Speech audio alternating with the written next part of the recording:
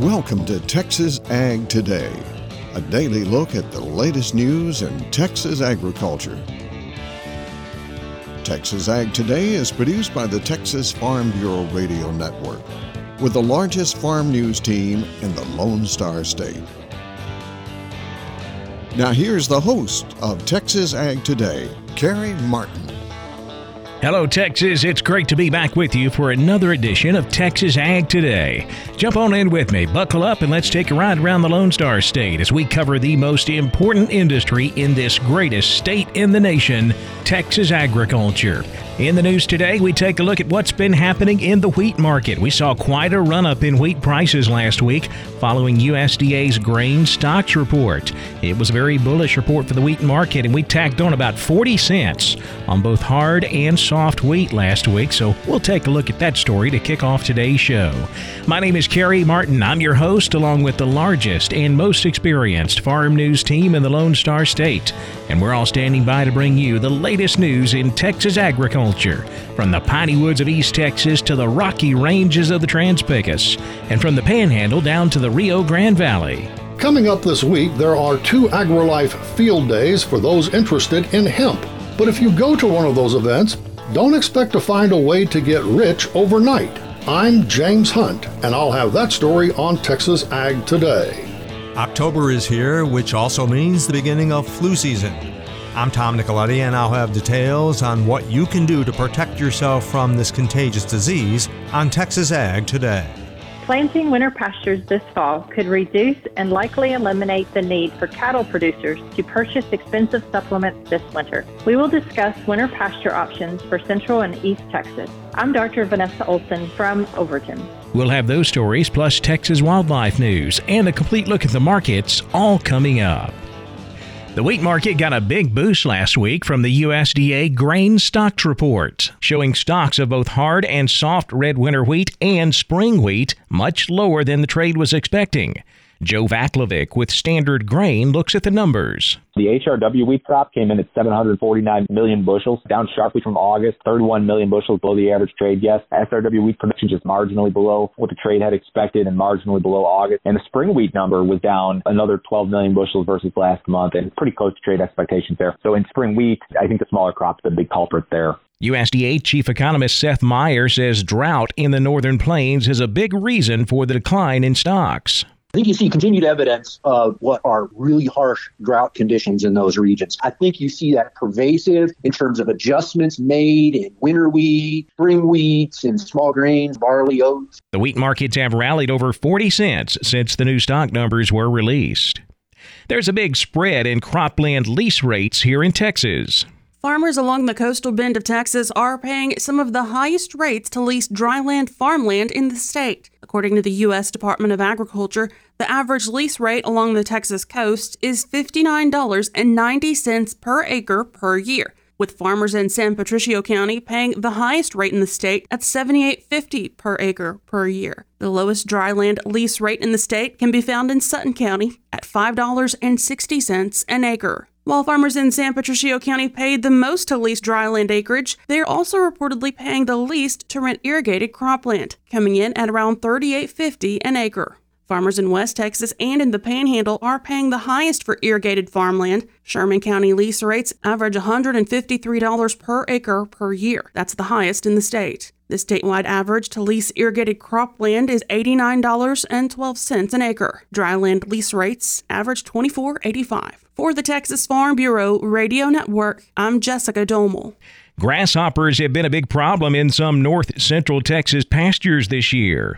Michael White of Vernon says the grasshoppers have been swarming in Wilbarger County. We were overrun with grasshoppers for about the third year in a row now. I can't give you a good explanation why, but boy, they just eat us out of house and home on a lot of our native grasses and then our improved grasses also. Not so much in some of the crops, growing crops like alfalfa or cotton, but they just, for some reason or another, really moved into the grass areas of our northern part of the county. White says armyworms are usually a problem also, but he hasn't seen any issues with them yet this year. Since the legalization of growing hemp in Texas, we haven't exactly seen huge profits in the crop. But James Hunt says there are a couple of field days coming up that could help if you're interested in growing it.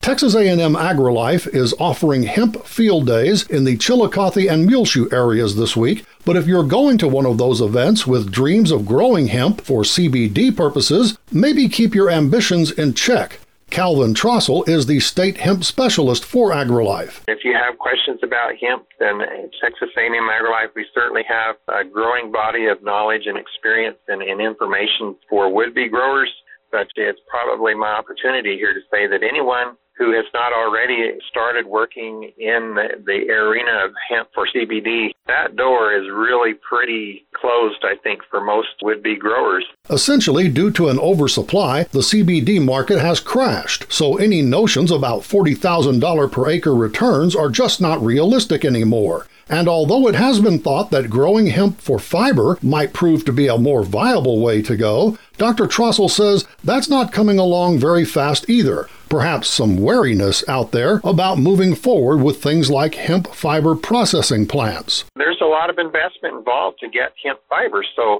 chicken and eggs here, which comes first, the market demand for hemp fibrous materials or the supply, and I think they're going to have to dovetail with each other fairly closely. No, hemp is not a get-rich-quick opportunity, but for farmers who can find the right marketing opportunities and are willing to limit their expectations, hemp may still be an option. So once again, the upcoming AgriLife Hemp Field Days are Thursday near Chillicothe and Friday near Muleshoe.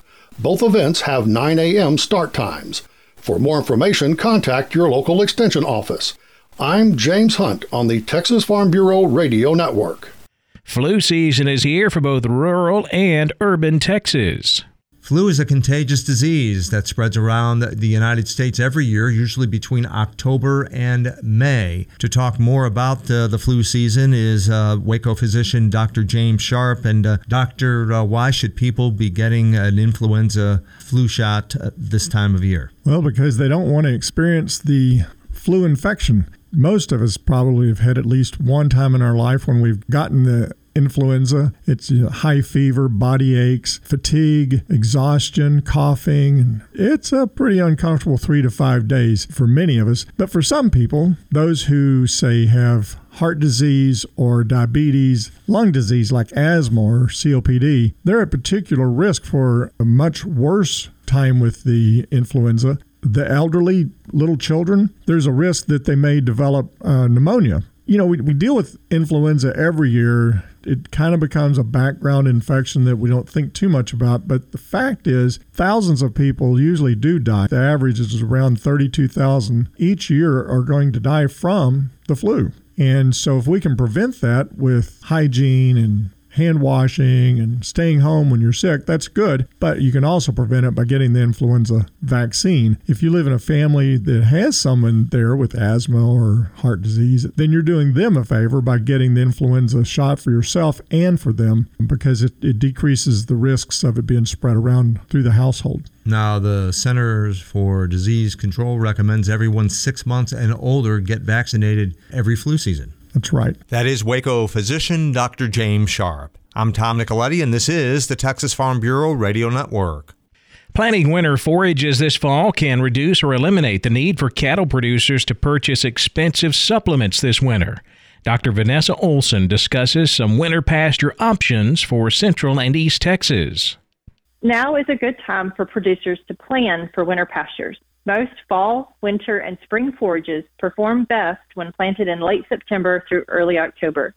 Producers should be choosing forages, finding and pricing, purchasing or reserving seed, and planning when and where to plant. Waiting until the last minute can be problematic. If you wait, you might not be able to find seed and then may be forced to plant late, which impacts production. Producers have many options for fall and winter forages, but matching species to specific soil types, average rainfall, and temperatures are paramount. The timing for forage availability is also an important consideration for producers.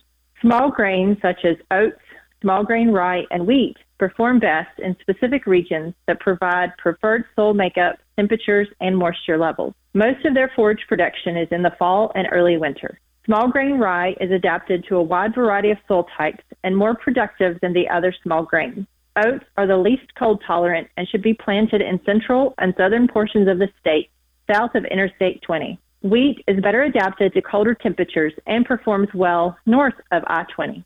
Ryegrass, which produces majority of its forage in the spring, can be planted later than other forages, but delays can mean decreased yields and impact availability for grazing. The rainfall needs of ryegrass limits production to portions of the state east of I-35. Cool season legumes also produce forage in the spring that can be site-specific. I recommend visiting with your local county extension agent for a recommendation on legumes for your area. Legumes are also sensitive to soil pH, most preferring a pH of 6 or higher. The decision whether to plant winter forages or not mostly comes down to seed availability and prices and when they will need the forage. Producers have a lot of options, but in general, it's better to have a plan and to be prepared so that forages are available for grazing when needed. This is Dr. Vanessa Olson reporting from East Texas with Texas Ag Today. The U.S. Fish and Wildlife Service is petitioning to have a freshwater fish found in Texas removed from the Endangered Species Act. I'm Jessica Domel, and I'll explain why coming up on Texas Ag Today. And endurance riding is the second most popular equine discipline, but it can come with some problems. Texas veterinarian Dr. Bob Judd has more on that coming up next, right here on Texas Ag Today.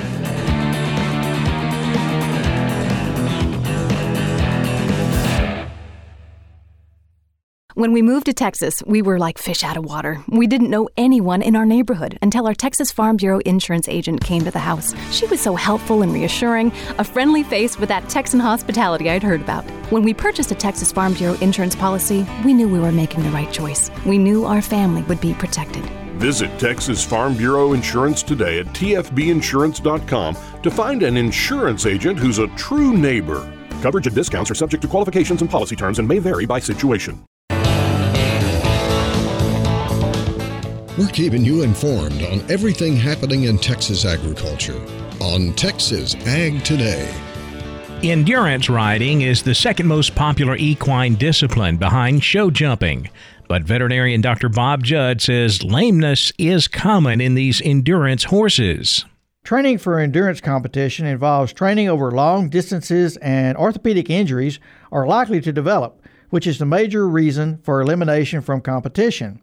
One study revealed that up to 80% of the endurance horses develop some orthopedic injury over a 6-month period, and that endurance horses are subjected to a high level of stress during training and competition.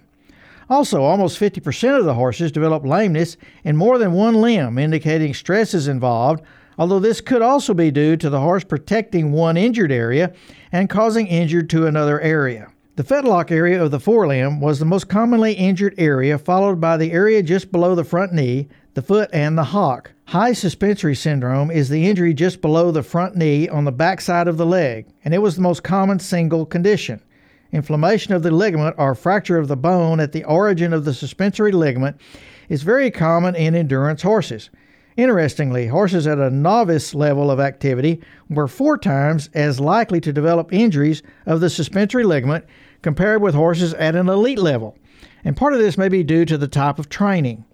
The odds of developing an orthopedic injury were increased by 162% in horses trained by amateurs versus those trained by professionals.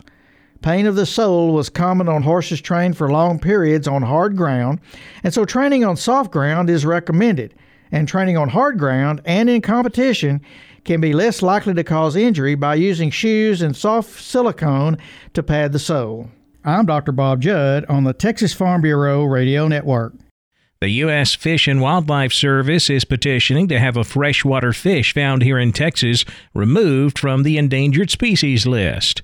Jessica Domel tells why in today's Wildlife Report. A freshwater fish found in the slow-flowing section of the San Marcos River is now on a list of 23 species of animals that U.S. Fish and Wildlife says are extinct. The San Marcos gambusia was first listed as endangered back in 1980. The fish has only ever been found in a limited area of the river and has not been seen in the wild since 1983. Fish and Wildlife believes the gambusia has gone extinct due to habitat alteration due to groundwater depletion, reduced spring flows, bottom plowing, and reduced aquatic vegetation, as well as hybridization with other species of gambusia. According to the Texas Parks and Wildlife Department, the San Marcos gambusia looked similar to the mosquito fish. It had a prominent dark stripe along the upper edges of its dorsal fin. It reached up to an inch in length. Because it believes the San Marcos gambusia is now extinct, Fish and Wildlife is proposing to remove it and 22 other species from the Endangered Species Act. The ivory-billed woodpecker, Bachman's warbler, and 8 species of freshwater mussels are also on the list of species that Fish and Wildlife believes are extinct. Fish and Wildlife is now accepting information, data, and comments from the public on removing these species from the Endangered Species Act. The proposed rule was published in the Federal Register on September 29th. You can submit information on regulations.gov through November 29th. That is regulations.gov. Simply search U.S. Fish and Wildlife Service. A link is also available on fws.gov. Again, that deadline to comment on regulations.gov is November 29th. For the Texas Farm Bureau Radio Network, I'm Jessica Domel. We saw a welcome bounce upward in the cattle markets to kick off the week on Monday, and cotton resumed its climb higher. We'll take a closer look at all of our livestock, cotton, grain, energy, and financial markets coming up next. Keep it right here on Texas Ag Today.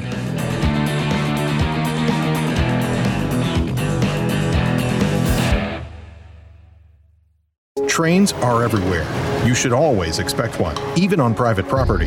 Only cross tracks at designated crossings that fit your equipment. If you don't fit, don't commit. Whatever you're operating, secure your load, raise your equipment, and avoid getting stuck or causing damage. Minimize distractions. Remember, noisy equipment drowns out the sound of a train.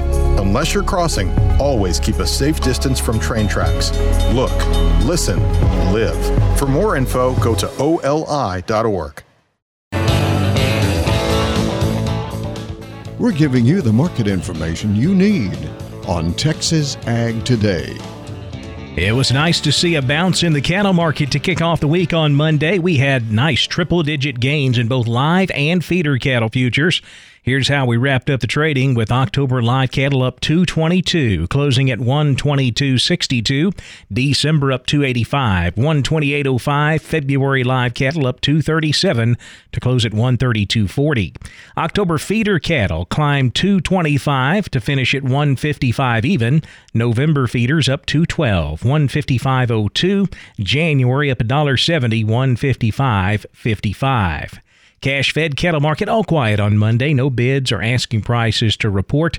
Looking at the show list, we're a bit mixed with lower show lists here in Texas and in Nebraska, but expecting a larger show list in Kansas this week. Boxed beef on Monday was mixed with choice down $251 at $289.85. Select was up 97, $265.81. Now let's check the auction barns. We're walking the pens with Larry Marble. I've got a Texas-sized glass of iced tea for you and a livestock market operator report with Klein Spear from Southwest Livestock Exchange Valley. They sell cattle on Thursday. Klein, talk to us about the sale. How many noses did you count? We had a good run today, Larry. We had 489 head. The market sure wanted to be a little softer on the plain cattle, and the good cattle were off a hair more this week. They're all kind of trying to get prepared for the fall, and everybody's filled up. So I think some good rains will bring some prices back. The packer cows are taking a couple of dollars off of them this week as well. Overall, the number one choice steers, $1.25 to $1.45. The lightweights are $1.55 to $1.75. Number one choice heifers, $95 to $1.25. The lightweights are $1.30 to $1.55. Crossbred steers, call them $1.20 to $1.45, and the lightweights $1.45 to $1.65. And the crossbred heifers were $90 to $1.15, with the lightweights at $1.20 to $1.45.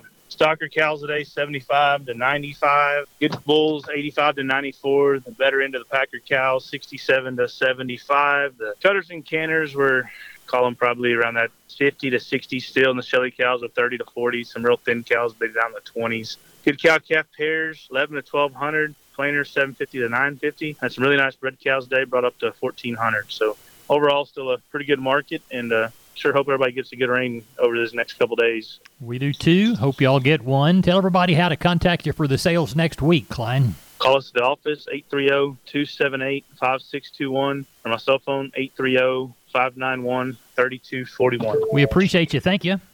Thank you, Larry. And neighbor, thank you for coming down the lane and having a glass of iced tea with us on Walking the Pens, a production of the Texas Farm Bureau Radio Network. I'm your host, Larry Marble. Good day. Thanks, Larry. Back over to the futures market now, where lean hogs took a tumble on Monday. October hogs down $1.50, closing at $90.80. December hogs down $2.07, $83.10. Class 3 milk was higher. October milk up 7, $18.20 a hundredweight. November milk up 22, closing at $18.42. The cotton market closed higher. We did pull back on Friday after that big run up over $1 last week, but the bulls took over and we started this market heading back higher again on Monday. Concerns over the state of the U.S., Chinese, and Indian crop helping to support the market, and of course, underlying strong worldwide demand is what's keeping our prices up in this dollar range right now. December cotton up 40 points, closing at $104.93. March up 115 points to close at $102.59. The corn market didn't see a whole lot of direction. We finished narrowly mixed. The nearby December down 3/4, $5.40 3/4. March corn was unchanged, $5.49 3/4. Same story in hard wheat. We were mixed with the nearbys lower, deferreds higher. December Kansas City wheat down 5 1/4, $7.54 1/4. New crop July up 1 3/4 at $7.51 1/4. July Chicago wheat up 8 cents to close at $7.49 1/4. In the energy markets, November natural gas was up 26 cents to close at $5.88. November crude oil up $1.75, $77.63 a barrel. The financial markets lower on Monday. The Dow down 403 at 33,923. The Nasdaq down 356, 14,210. The S&P down 67 at 4,289. That wraps up our look at the markets, and that wraps up this edition of Texas Ag Today. My name's Kerry Martin. Hope to see you next time as we cover the most important industry in this greatest state on the planet, Texas agriculture. Thanks for listening to Texas Ag Today. Be sure to subscribe to our podcast on Apple Podcasts, Google Podcasts, or Spotify. For more Texas Ag news and information, check out our website at texasfarmbureau.org or tfbradio.com. Texas Ag Today is a production of the Texas Farm Bureau Radio Network.